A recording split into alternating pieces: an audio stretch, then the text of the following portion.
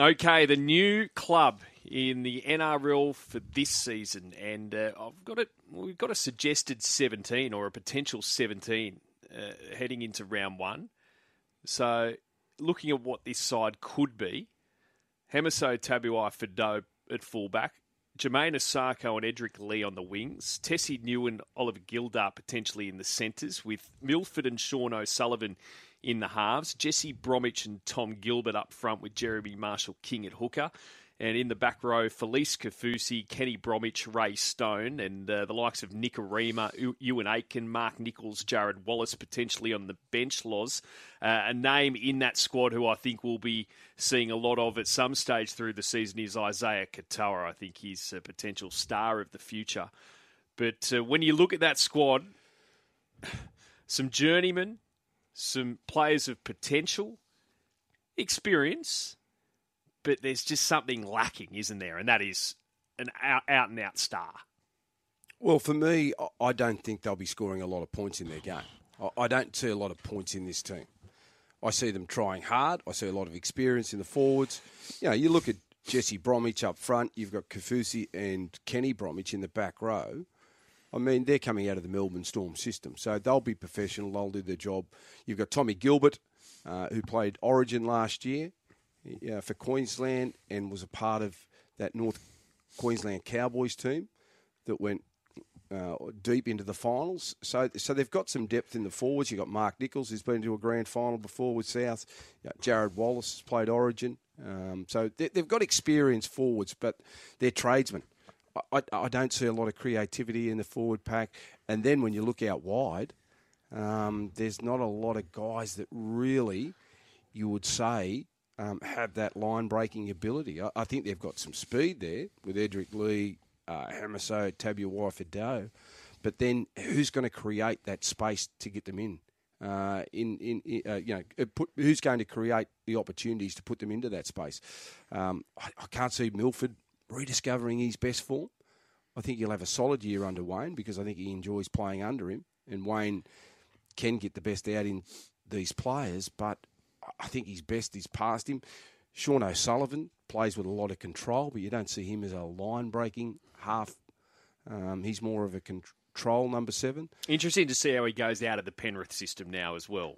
A lot of, obviously, a great opportunity for him with the chance to really, I guess, cement his NRL career, but a lot of pressure on him as well to create lots and control. That's the issue that I see with this Dolphins team. I just don't see where the points are going to come from, who's going to get them into positions to be able to put on their plays or play off the cuff or whatever style of footy they may play under Wayne Bennett, but I just don't see the creativity there. Loz, the other thing, tell me a team that goes through the whole season only using their first 17. Look at their remaining players. That's got to be a concern. Yeah. If they have injuries, they're in deep trouble. Well, Buzz said it yesterday. They still have $2 million to spend in their salary cap. So that's two $1 million players. There's a couple of marquee players there that they're missing out on. I think if they can win 5 games, they've had an enormous year, the Dolphins. 5 wins. I think 5 wins. Wooden spoon? Well, they'd have to be favourites for the wooden spoon. I haven't sort of ranked them 1 to 17 yet, but I think they'll be close. Yeah. They're $2.75 favourites. The only thing I will say about them is that Wayne Bennett, now, Wayne is getting on, but his last coaching performance... Yeah, but what, is he a magician? How does he turn a ghost into a rabbit? Yeah, well, that's a fair point too. Like you've only got what you got. Yeah, that's a fair point. Surely he can't turn Milford into Wally Lewis. Well, mate, funny you say that. So in 1987... Well, hasn't Wally stood down from 9? Maybe he might be coming back, the king. This stands out to me where Wayne can be brutal. Yeah, okay. So 1987, we're sitting down at Seaford Oval, and Wayne, first year in charge, and he's addressing the team. So he's got the squad there. So there's 50-odd players. There's under 23s, reserve grade and first grade. Is this when you rocked up to training in the Dunlop Volleys? Yeah. This is me. So anyhow, we're all sitting there.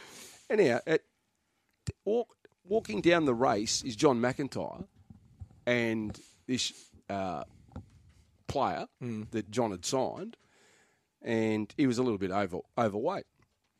So Wayne's addressing the team. The next thing you know, JR walks down with this bloke. It says to Wayne, I've got us a new player. This is in the team meeting. And Wayne looks at him and goes, who? You? And he goes, no. Meet X, such and such. X, and such. I won't say his name. He goes, all right. He said, what am I expected to do with him? I'm not a miracle worker. Straight to his face. Straight to his face, but straight in front of the whole playing group. Like 50-odd players in the club. Oh, dear. This poor bloke puts his head down. Tail between the legs. Oh, I thought you were going to say, this poor bloke was Ricky Stewart. No. This poor bloke puts his head down. He lasts about 6 weeks. Gone. Yeah, okay. One of his best, JR. I know you'll be listening. We always remind him. So Wayne knows what he's in for. So Wayne will stock. know what he's in for. But look, there's no doubt that the Dolphins, it'll be a tough year. They haven't been. How able long to do attract you a get? marquee How long do you player. get as a new team into we all last year we had the conversation about the Warriors and how they've gone since they've come into the competition. Do they get 3-4 years of? No, they need to be building year on year. Okay. So you can't come bottom 3 years in a row? No, I think they need to be improving every year, which I think they will. Okay. The difference with the Dolphins compared to some of the other expansion teams is that they've got a big junior base to work with. So there's a lot of good kids in that system. So they gradually should improve. Okay. And they don't have to look far out of their nest to find decent players. They've just got to be able to grab the right ones from other clubs at this stage to mould and build this footy team. So, but when I look at this, I just go, look, they're a tradesman-like team in the forwards.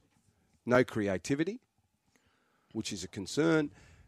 Can they get the best out of Anthony Milford? They're going to be relying a lot on him.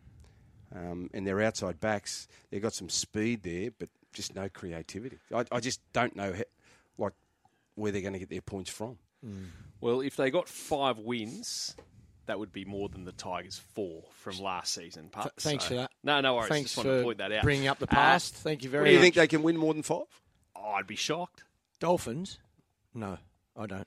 Not looking at that list. And again, I'm worried, mate. Game 1, game 2, they get 3 injuries. They are in deep trouble. Yeah, well, that's the other thing. You've got to have some depth in this competition. But they start against the Roosters. So that'll be a big game for them. And you'd think any new club, when they come in, their first month of football is so important. And for me, if they don't start well and then they get a few injuries, that'll be the concern. And the grind will happen, after 8 weeks rather than after 13, 14 weeks. So the Dolphins, $67 to win the premiership with tabs, $7.50 to make the top 8, and $2.75 the favourite in the most losses market. Who can they sign, Loz? Because you said they've got $2 million in their salary cap to spend.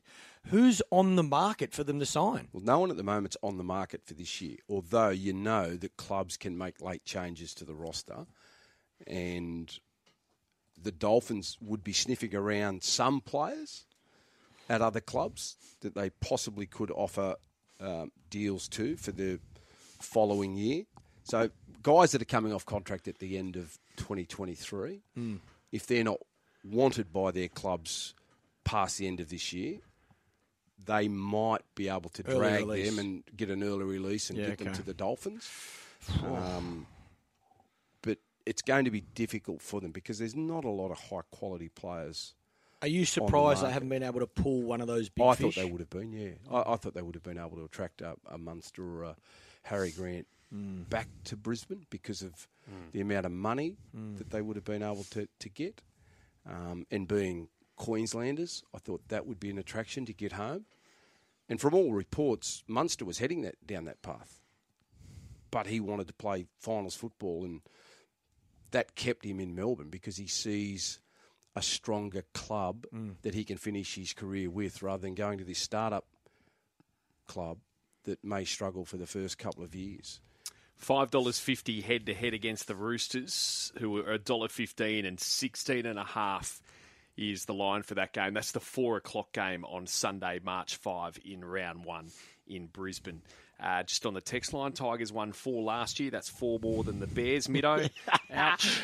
Can you tell us where this player ended up, Loz? Good question. The said player. Yeah, from I think he just played local A grade. Okay, right. Queanbeyan. Just back to the local clubbies and beautiful. Yeah, just played local club football. Quick But break. it was brutal. said. It was brutal. Love it.